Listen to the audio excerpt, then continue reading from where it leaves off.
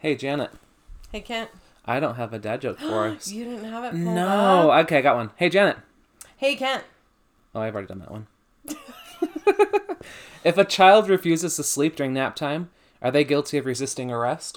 Yes. I didn't But know. A space. Yeah. R-E-S-T. I love that. I didn't know that they had an option. Who gives children options? Come on. Word. Hey, this is Manny versus Mommy. I'm Janet. I'm Kent. We're super happy to be here. What's happening? What's happening? I can't do a Midwestern It's like the you. yeah. It's the only way I get. It's the only time I feel like that shows up. What's happening? I don't know why. So let's start with our brought to you by. What are you brought to us by this week? I'm brought to you by Dr. Pepper from McDonald's. Tell me why. Because it's the most amazing thing in the world. It is, and you know what I learned recently? I've been selling a Coca-Cola coin, and I learned that McDonald's is the only distributor that still has their product show up in stainless steel, not plastic bags. And I've heard that they double filter their water as well.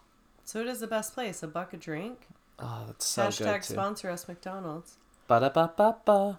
I'm loving it. Okay, We're loving it. Oh, well, it's all about me, which is totally What have you fitting brought to for us our by? topic today. It's all about me.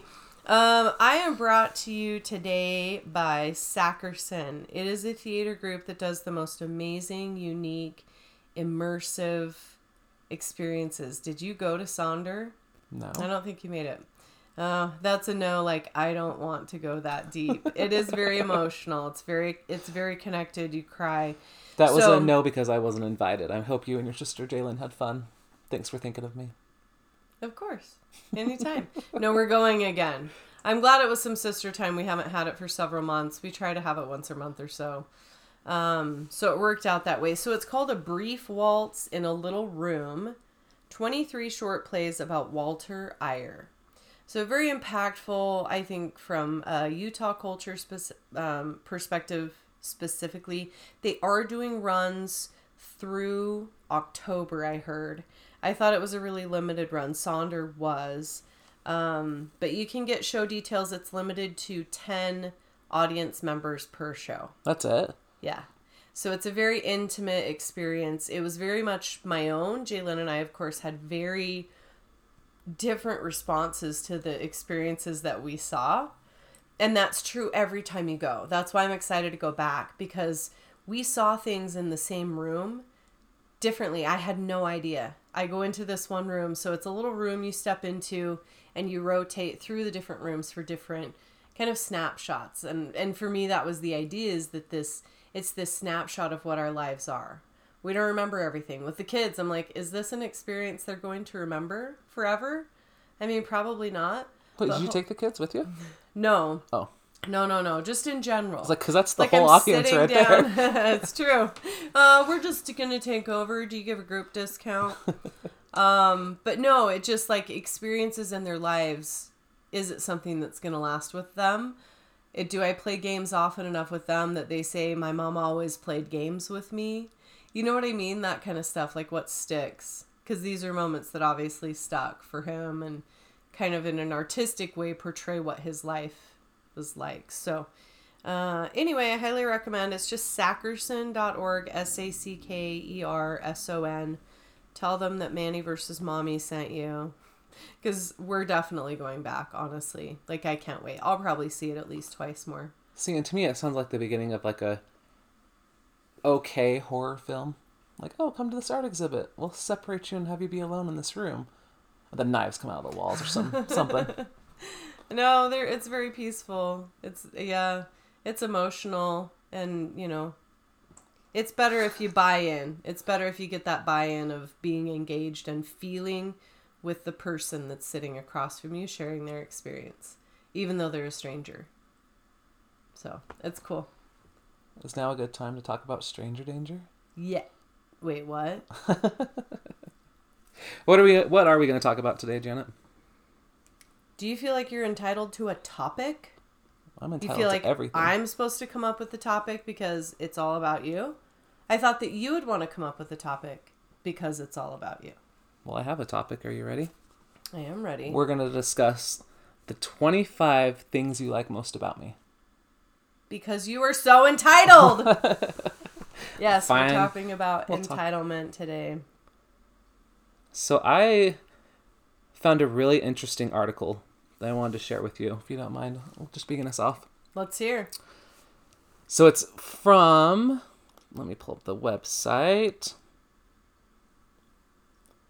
The Philippine Star. So Tell me more. Like this global news outlet that's based in the Philippines. Okay. So the author is James Michael Lafferty. He does not sound Filipino. No, he is very much white, but I did not do much research about him. That's fair. He wrote an article for this publication, so yep. We're great. And the article that he has written is called The Deadliest Mindset of All, Entitlement Mentality. So I want to read just a couple paragraphs, and again, feel free to interrupt me. But I got a I need permission. So funny. My friend and fellow star columnist Wilson Flores made an astute observation in one of his recent columns. Having interviewed more than his fair share of true rags-to-riches success stories, Wilson found it compelling that a majority of these business titans had lost one or both parents at a very young age, and were hence forced by circumstance to step up and provide for the family in a tangible manner. Henry Sy and John Gokonongwe, and I completely apologize for butchering that, are just a few examples of this dynamic. The role of adversity in developing a person's full potential has well been documented. And then he goes on to talk about his friend who's blind, who's a mountain climber. Let's skip down just a little bit. In a sense, adversity is a vaccination for the worst disease a human being or organization or an entire society can catch. It is a disease that rips out the soul of a person, yet leaves the heart still beating. It leaves people alive physically, but broken mentally. It leaves weakness instead of strength. It leaves dependent individuals instead of independent ones. It results in playing a game of pass the blame when things don't go as planned. It's a disease I would not wish on anyone, and it's called the entitlement mentality. The online definition states an entitlement mentality is a state of mind in which an individual comes to believe that privileges are instead of rights, and that they are to be expected as a matter of course. It just sucks the initiative, the self-determination right out of a person. Hard-working, self-made men or women pull themselves up by their bootstraps. They work hard. They never give up. They fail many times before they succeed. They have a family. And driven by love, blinded by love, these parents desire to ensure that my kids will never go through what I went through. Be it loss of a parent or other forms of adversity, they seek to shield their kids from the pains that they endure, and their hearts are in the right place. This is born out of love and nothing else. But what many fail to realize, myself included, is that by depriving our children of hardship, we deprive them of the very experiences and learnings that shaped the parents. If a child grows up getting everything they want, having every sharp corner in life covered by mommy or daddy, then suddenly this is how life really is in their belief system. A good life is no longer a privilege, but a God-given right. They shouldn't have to work for it. Living in luxury is an expectation, and there is anger if one doesn't get it and get it easily. And I've heard something. I love that. And, you know, you can read the whole article if you're interested. I think it's amazing. It goes through the development of the United States as a country and the culture of... the entitlement mentality that shifted over the years as a society. And I think it's really interesting that with entitlement, people tend to be stuck in that teenage egotistical phase. What we would call chair, Michelle. The adolescent chair. That's exactly right. And if you can't move out of that space into the adult chair or sit in the emotion with the coping skills you have in your child chair, how do you move past that? I think you say stuck in that entitlement place. Because it's like you said, and I think it mentioned in the article, it's when privileges are now viewed as rights. As rights, yep. Yeah. And that's... Like the right to wear biker shorts. That's a privilege. That is a privilege, not a right. I can't remember what 90s movie that's from. Somebody let me know. But biker shorts are a privilege. Spandex. Spandex is a privilege, not a right. It might be from Hackers. But yeah, there's a big difference. So I had an interesting experience this last week. My dad's health has not been great, so he's been in and out of the hospital, and it's really just kind of a toss-up of how much longer we'll have him with us. And he sat me down and he said, is there anything from your childhood that you want to talk about, that you want to clarify, that you want to express to me? How can we just time out for what a big deal that is? That he would do that. Do you know what I mean? Like, that it would occur to him to say, I don't know how long I have left. I want to help work through whatever you need my help with before I'm not here to help anymore. Which is, yeah, that's actually really huge. Cool. That's big vulnerability. It is. Because he doesn't know what you're going to come at him with. No. And I've been doing weekly, right after we finish recording the podcast, I go over to where he's at, and we record childhood memories, and he recorded like half an hour, 45-minute video for his siblings that he wants me to give to his siblings. And this is all based on his childhood. His childhood, his life, just because he is a very private person, and I don't know too much detail, nor did I ever really ask before. And now that I think we're showing interest, it's giving him excitement, it's giving him something positive to look forward to and to do. But he told me that this whole question came out of the fact that my older brother, who's 8 years older than me, has some things that he wants to talk and work about and work through with my dad.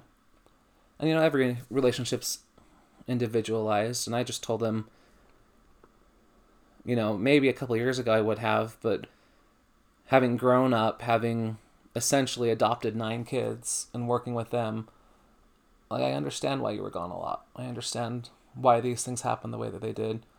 And there are no hurt feelings. There are no upset things. You know, there are things I wish we could have changed, but, you know, that doesn't mean too much.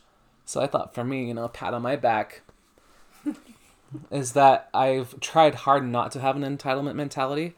And I think when he approached me with, if there's anything you want to work through, I'd already worked through everything. Well, aren't you just Mr. Fancy Pants? Maybe I should work through them with him, but... Do you need a gold star? I do. But I think that kind of goes to show that you can reframe what you thought as negative experiences. Because when I was growing up, it's not fair. It's not fair my dad's always gone. It's not fair he's not like this. It's not fair that he's not like this.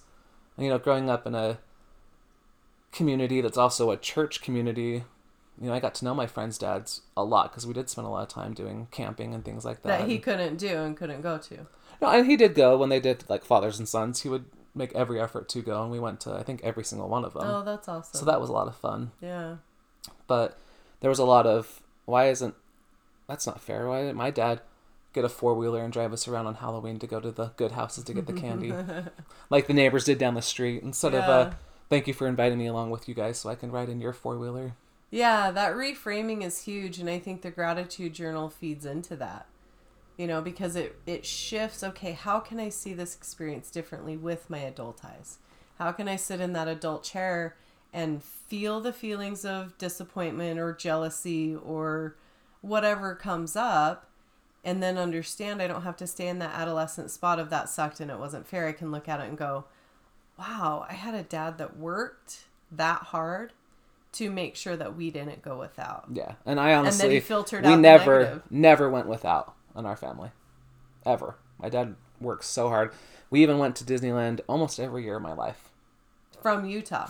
Yeah, it's not like you lived right nearby. Yeah, with 5 kids and my grandma and aunts. There was typically 9 of us, sometimes just in 10. A big van. Yep. Mm-hmm. I know what that's like. We're all going somewhere, getting the big old van. And my dad did not enjoy Disneyland. He is not a Disney fanatic, I should say. But he knew how much all of us enjoyed it, so he worked hard to provide that opportunity for us. That's so cool. So I think in talking with my siblings, sharing that perspective with them has kind of changed some things. And I remember, just real fast while I reminisce, that I did have really good moments with my dad growing up. Like, one of them was at Disneyland. Everyone was like tired and wanted to go back to the hotel. We had been there all day and it was hot. And so everyone, I believe, left except for my dad and I. He's like, let's go on some rides. And we went on Splash Mountain, which I was terrified of. And he's like, you're going to be okay. You're going to be okay. And right as we got to the very top, right before the big drop, the fireworks started showing for Fantasia. Oh, wow. So I remember distinctly dropping, and we go around a little bend and just watching the fireworks, and just an amazing, amazing moment. Right, and those are those moments as a parent that your dad could have had no idea. He probably doesn't really remember it, but it impacted you, and you've hung on to it. Oh, he remembers it because I talk about it all the time. Yeah, but would he have in the moment, I'm sure it all? didn't mean, yeah. No, and there's things that I've talked to my mom about over the years, and I'm like, this really hurt when you said this to me, and she has no recollection of it. She does because I've told her, but it's something I've hung on to for, I don't know, 27 years now. Like, it was just something that impacted me that much. But that doesn't mean I'm entitled to happiness. That doesn't mean I'm entitled to XYZ because things happened when I was a kid.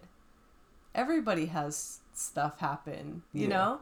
It's like we talk about, if someone was wearing a sign, I've seen a meme going around recently that everyone you meet is fighting a fight club you know nothing about.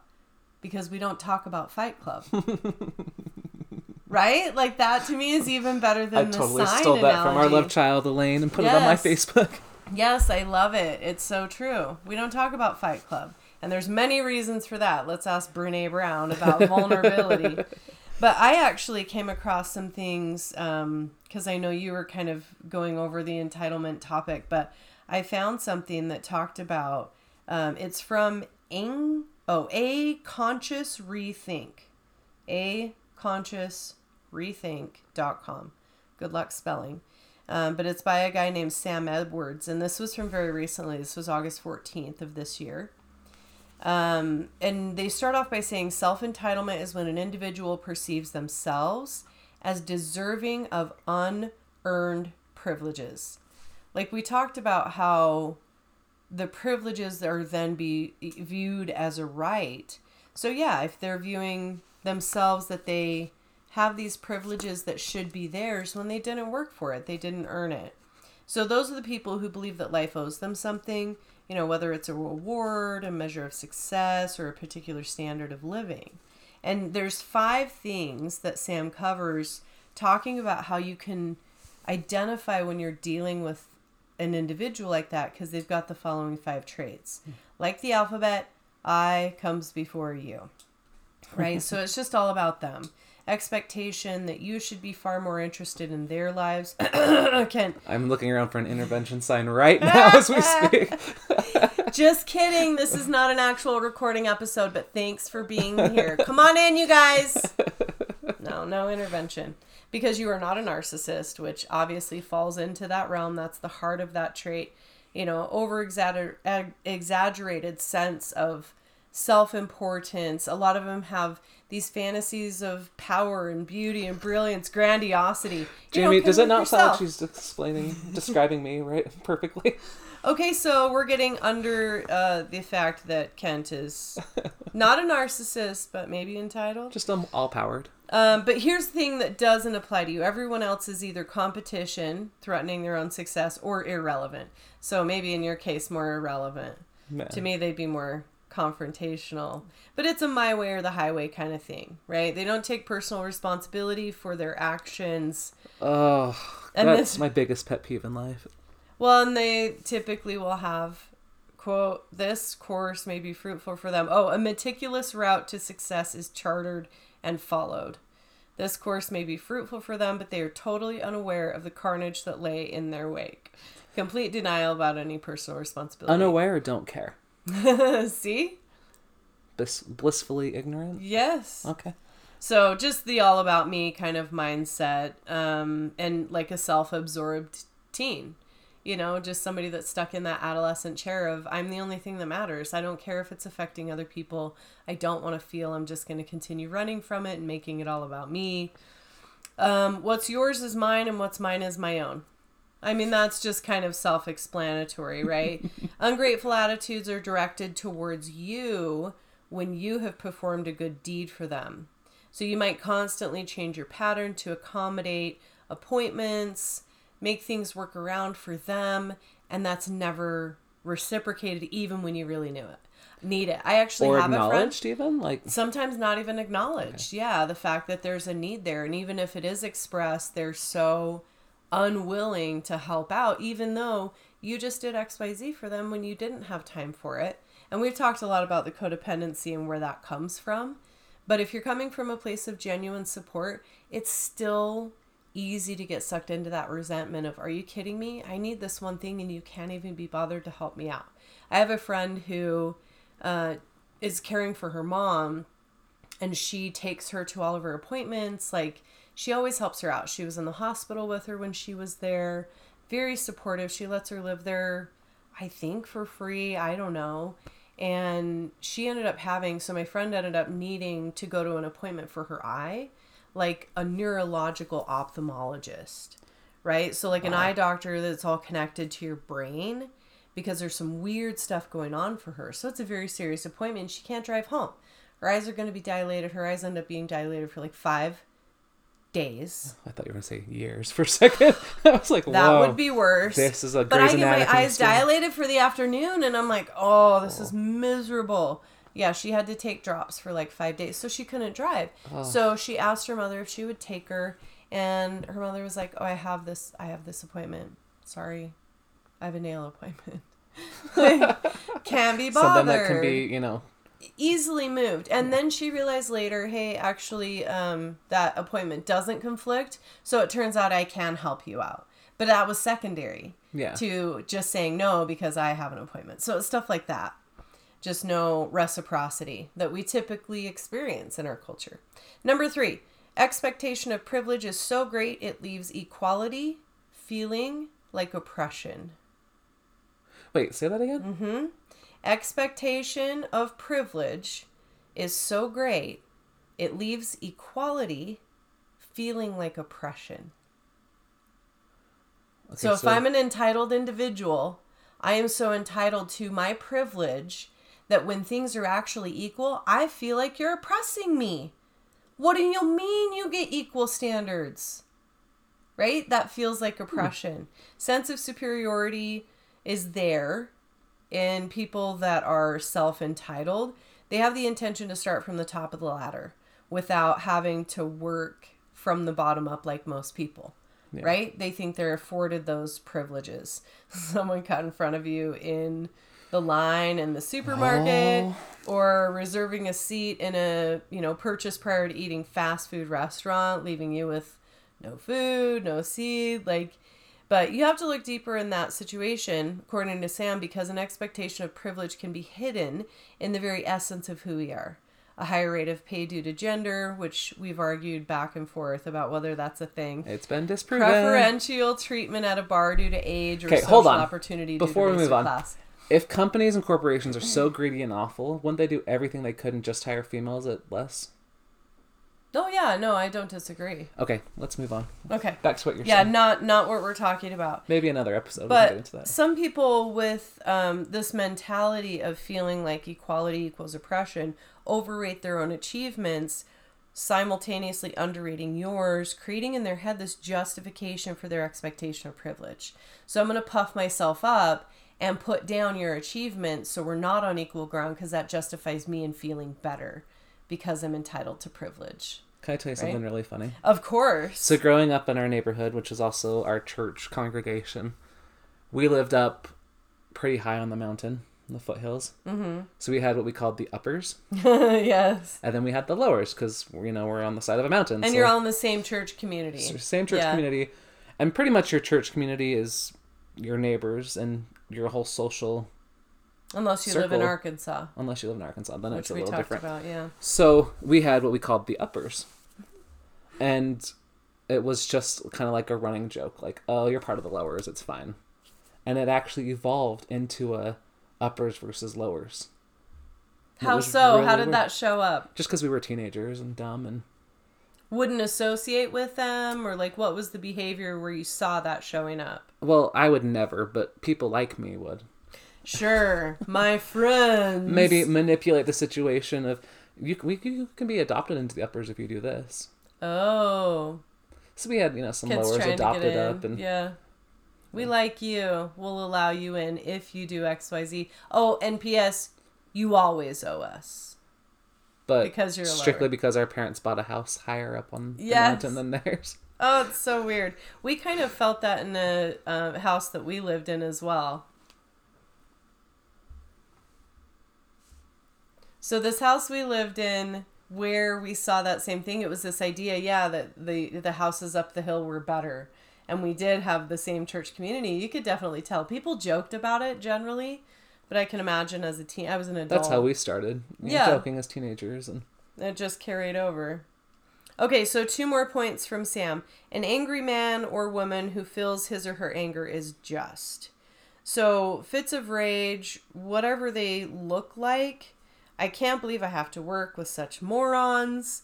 All these outbursts flow freely. Like Kent here. I did not read through this thinking of you. I wasn't like, oh, I can't wait to process through this with Kent while we record. it's awesome because every time we're done recording, I have a whole list of things to talk to the therapist about. Gianna brought this to my attention. Oh my gosh, do you remember that photo we took after we'd both been bawling post-recording? I think we talked and bawled for like an hour, and you actually cried. Do you remember? I do. When we took that photo. Well, maybe we'll throw that up. I don't know. Trying to block it from my mind. That's a super vulnerable one. Both of us, our eyes are all red. My eyes are puffy. Yeah. But yeah, it does bring up stuff. And It's funny how we relate to it. I seriously did not read this thinking, oh, this is totally Kent. This is totally Kent. And yet that's where you're taking it. And as you do, I'm like, I don't know, that's kind of true. As we do this, I'm like, okay, how do Janet's kids view me?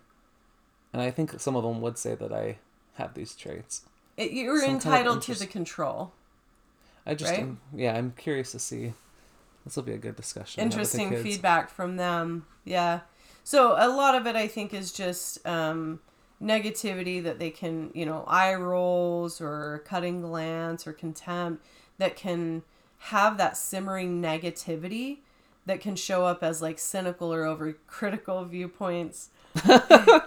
For instance, can never praise you for your promotion. Instead, they believe and make clear that you gained it because you were close with your manager, best of a bad bunch, about time you were promoted or whatever. And I don't see that in you other than in a joking way. But there's always a little bit of truth to every joke, right?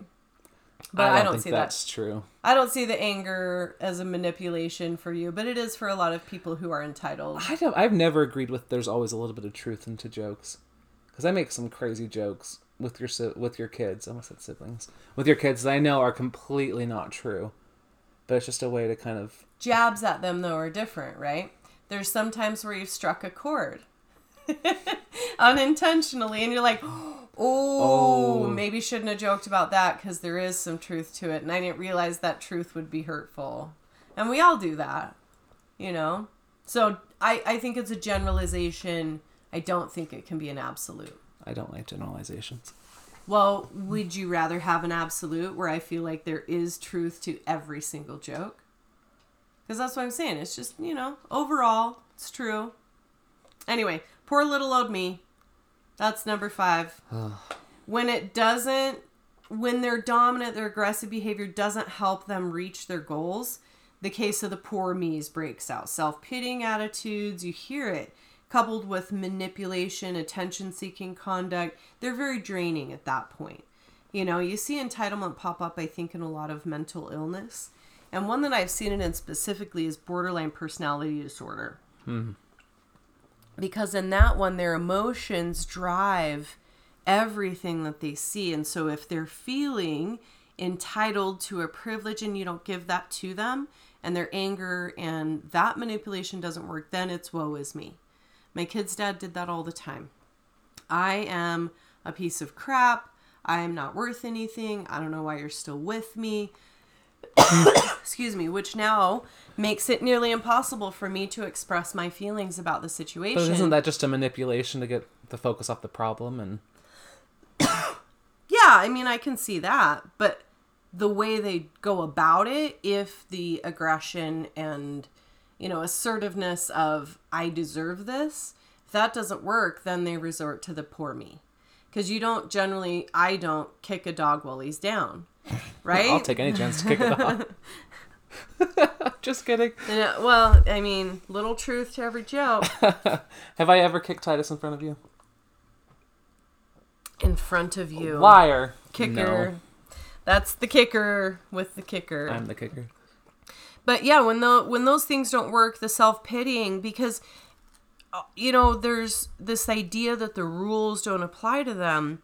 They'll be sure that if they complain loudly enough, if they feel they're being, shortchanged, let's say a group of you are putting together a presentation for work, or you're collaborating something at school, and one person falls short of meeting their share of the hard work, yet that is the same person that expects the largest amount of credit when it goes well, right? And that individual will desert a sinking ship if it doesn't, right? They're going to completely dissociate and go, I didn't have anything to do with it. Well, so-and-so did this part, and that's what failed. Yeah, they misinterpret their feelings as facts, which is very flagship with borderline. That triggers me. Feelings as facts, and others are blamed, right? And when that pops up, for whatever situation they find themselves in, they're chronically disappointed. But behind all that is honestly a person who just genuinely wants to be admired and adored. They're in constant need of validation from their peers while demanding respect. Even though their bank account is big enough, I'm in. Hey, I don't disagree. I don't disagree there. But yeah, you do see it pop up as demanding respect because that's in their mind been earned, because I feel like I'm entitled to that. So a lot of times I think it shows up as insecurity. We've seen that with arrogance and control. I did, at least growing up. I was like, man, that dude is super insecure. I'm so sorry. He deals with that every day. And as I sit in my adult chair more and more, that's how I see it. I'm like, that's sad. I had a guy talking to me about somebody at work who was treating him this and that way. And I said, on the phone, one of the clients, and throwing a fit and this. And I said, can you imagine what his life is like? If he has time to call in and complain about the interaction with you and took offense to something that wasn't meant to be offensive, can you imagine living inside his head? So my mom, years and years ago, told a story to me that's really stuck with me about a guy that was feeling sorry for himself, was feeling like life wasn't good, just really in a low spot. And he walked around the neighborhood. He just went out for a walk. And as he was walking, he'd look at a house and think of the family that lived in that house. And, I wish I had that family. Or I wish I, was this person. And then he would stop and think about what that family's been through. Yeah. And I could just be making it up, or I could be remembering. I want to say that he was a bishop, so a local leader of the congregation. So he would have known probably more intimately the problems of that family. Sure. Or just some of the struggles they had been through. And as he walked house to house, by house to house, and thinking about those things, he realized, oh, maybe my life isn't so bad. So my mom challenged me when I was younger to do that, because I went through a really bad stage of entitlement and just that adolescent chair ego of life. And she says, and if you don't know about them, then just imagine the worst thing possible for that family. Yeah. And then move on to the next house. Because they ain't talking about their fight club. No. Nobody's going to share their problems, especially now with social media. It's, the highlight reel of all the good things. For the most part, I feel like there is kind of getting to be a shift of more vulnerability, which is great, because there are people that post pictures of their messy houses. And I don't think from the people who've done that it comes from a place of validate me. It's so much more of, I just want you to know this is my real life. Yeah. Like, I don't talk about this part of it on social media generally, but here it is. Here's how my day went. And a lot of people that go, oh, girl, same. Like, I think it makes it easier to relate to that other people are going through that. So that's just always stuck with me, that every single person really does have problems. And I don't know what their problems are, so if I don't know, and I feel like I'd rather be them, or I'm jealous of them, I just create some massive problem that they have in their life. And I think, I don't want to be them, never mind. Yeah. Well, and I think there's that, I should look it up, but there's this allegory of a community of individuals who carry around a stick their entire life. At a young age, they're assigned their stick. Some are long and skinny, and some are wider and fat, and some are knobby, and some are completely smooth, some are curved, right? Everybody's stick they carry is different. And a lot of people complain about it. Oh, I wish I had one like yours. It's so beautiful and mine's so ugly. Or I wish I had one like yours because it's so much lighter to carry around. You know, all these reasons why they wanted a different stick than what they were given.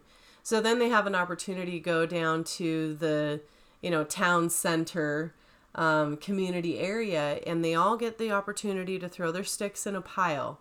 They all go in together, and they can choose whichever one they want.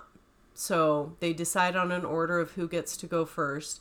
And one by one, every single village member walks up to the pile and takes back their own stick. Because they're familiar with it? Yeah, why is that? Because when you look deeper, do you really want to trade? Do you? I mean, what you know and what you're given in your life is designed for you and your growth. So how can you grow with somebody else's experiences? We talked about that with the family man. Life is completely different, right? Yeah. The different choices that you make and the different lessons that you're given to learn in life.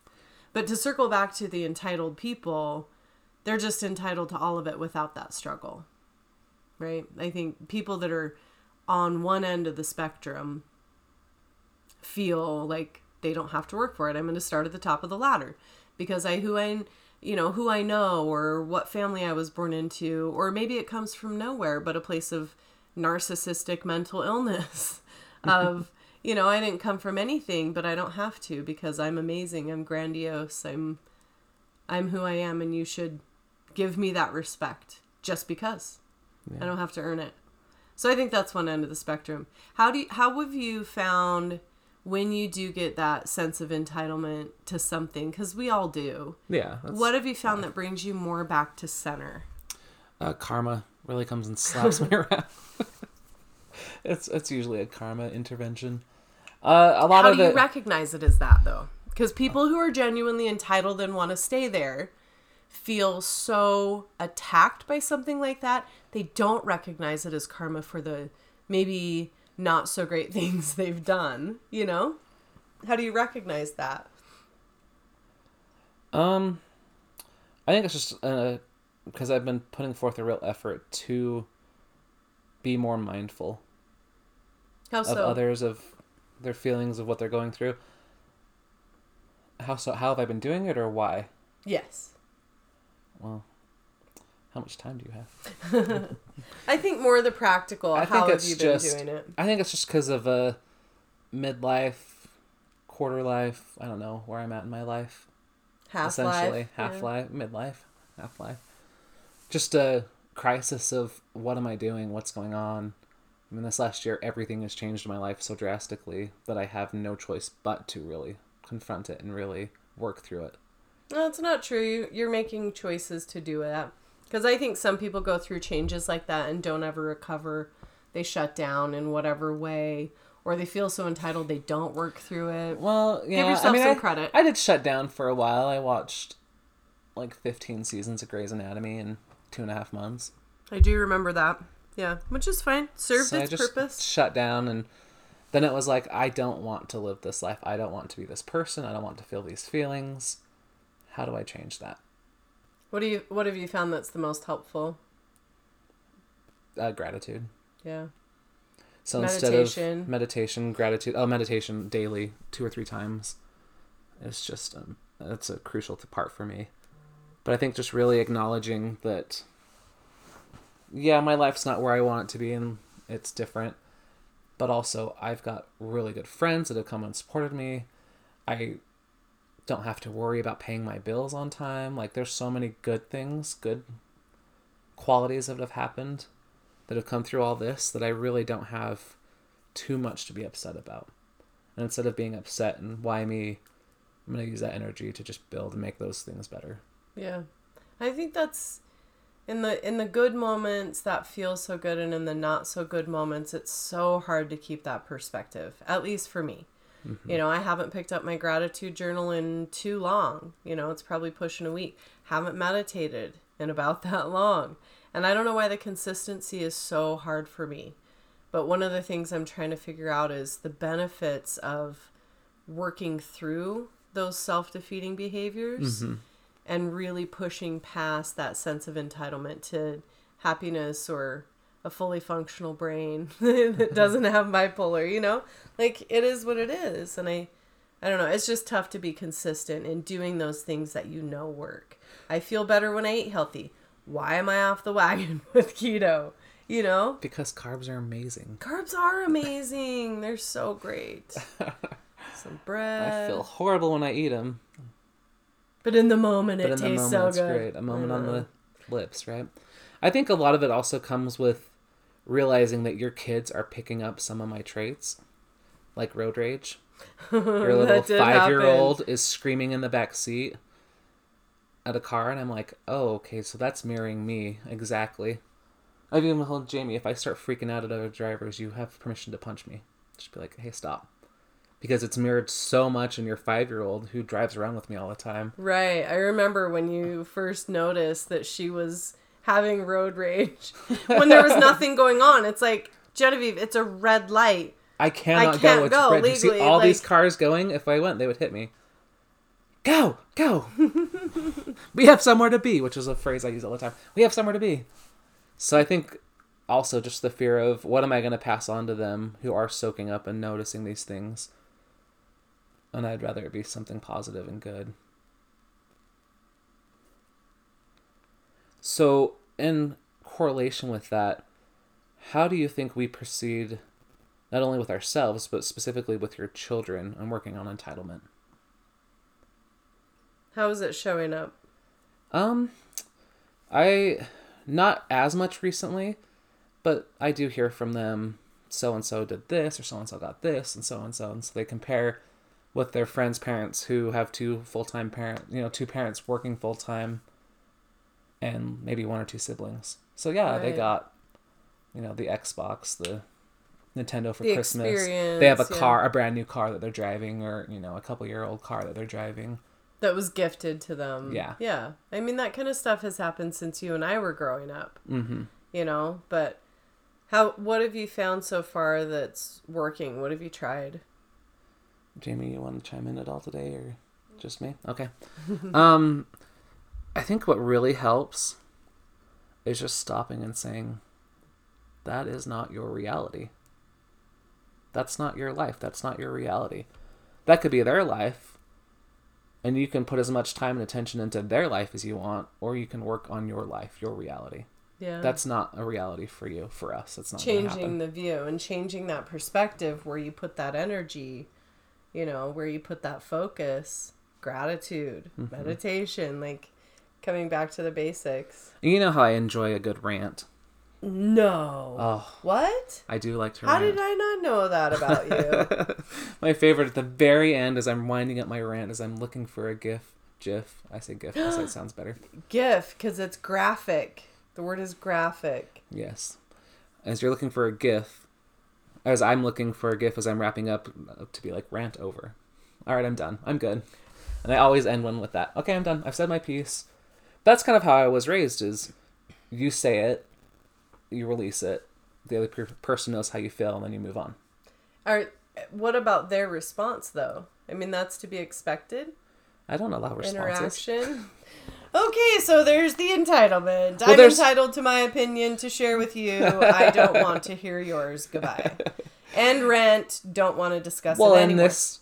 In this circumstance, what I was thinking specifically about was when they are complaining about so-and-so got this.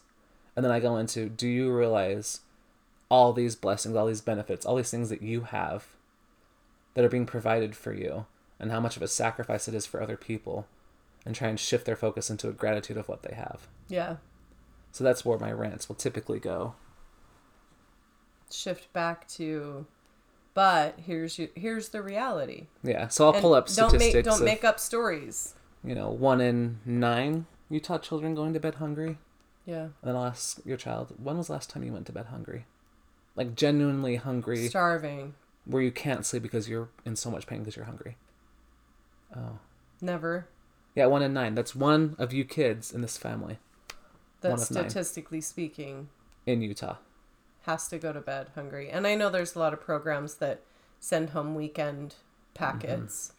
A lot of schools that do that. So at least the kids have something until they can get back for breakfast Monday morning, you know? Yeah. Because at least they get the 2 meals a day there. And I also try and correlate it to whatever they're complaining about.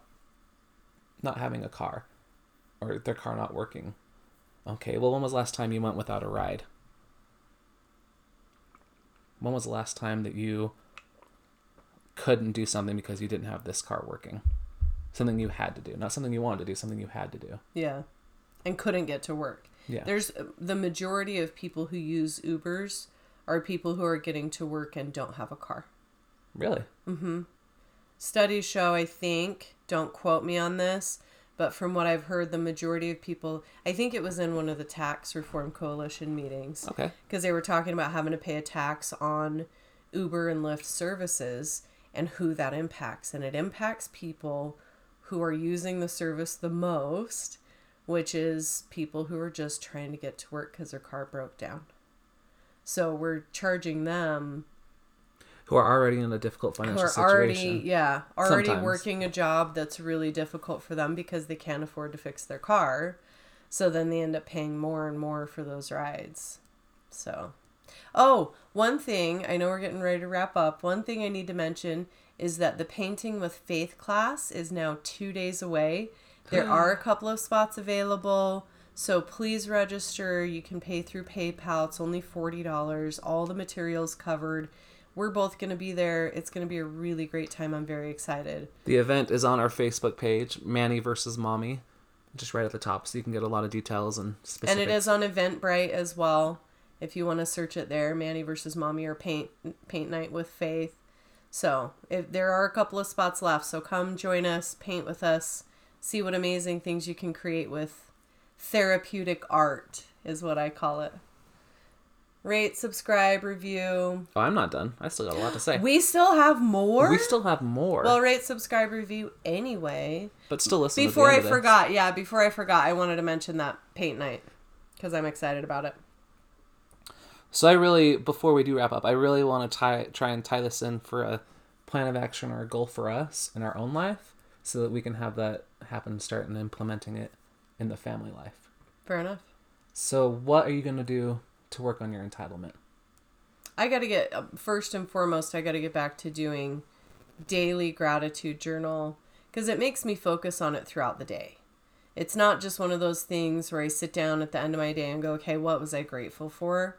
And rack my brain. I notice things more, like how beautiful the sunrise is when I happen to see it, or, something like that I go, man, I'm grateful I have that in my life. So it helps me focus that way. Mm-hmm. And meditation, and when I stay grounded to a spiritual connection and a connection to my true self, I don't slip into that sense of entitlement as easily, as far as like, man, these leads suck at work. I deserve better. I should be getting good leads. They should be doing more for us as employees, Yeah. It's easy to get stuck in that instead of realizing I am grateful for a good job. That goes on my gratitude list a lot. And so when I go in with that perspective, if there's a bump in the road at work, I'm like, well, I'm grateful that I have a good job. I'm grateful I like the people that I work with. So it shifts that perspective. What about you? I am going to work on managing my emotions better. Not going into those rants so quickly, maybe. Maybe sitting on it for a bit and figuring out if it needs to be communicated or how to communicate it. Both. Yeah. Can I admit something? Jamie, cover your ears. I don't want you to hear this. Earmuffs. I am going through huge withdrawals because your kids are back in school. It's the weirdest thing. Sitting in your house with just Genevieve. It's fun because which you did before. Yeah, which was all last year and the year before. But just being like, oh, I need to tell this kid this, or oh, I want to go do this with this kid. Oh wait, no. It's just Genevieve and I, and it's fun to get the one-on-one again with her because I think that really helps our relationship, having that time and that attention.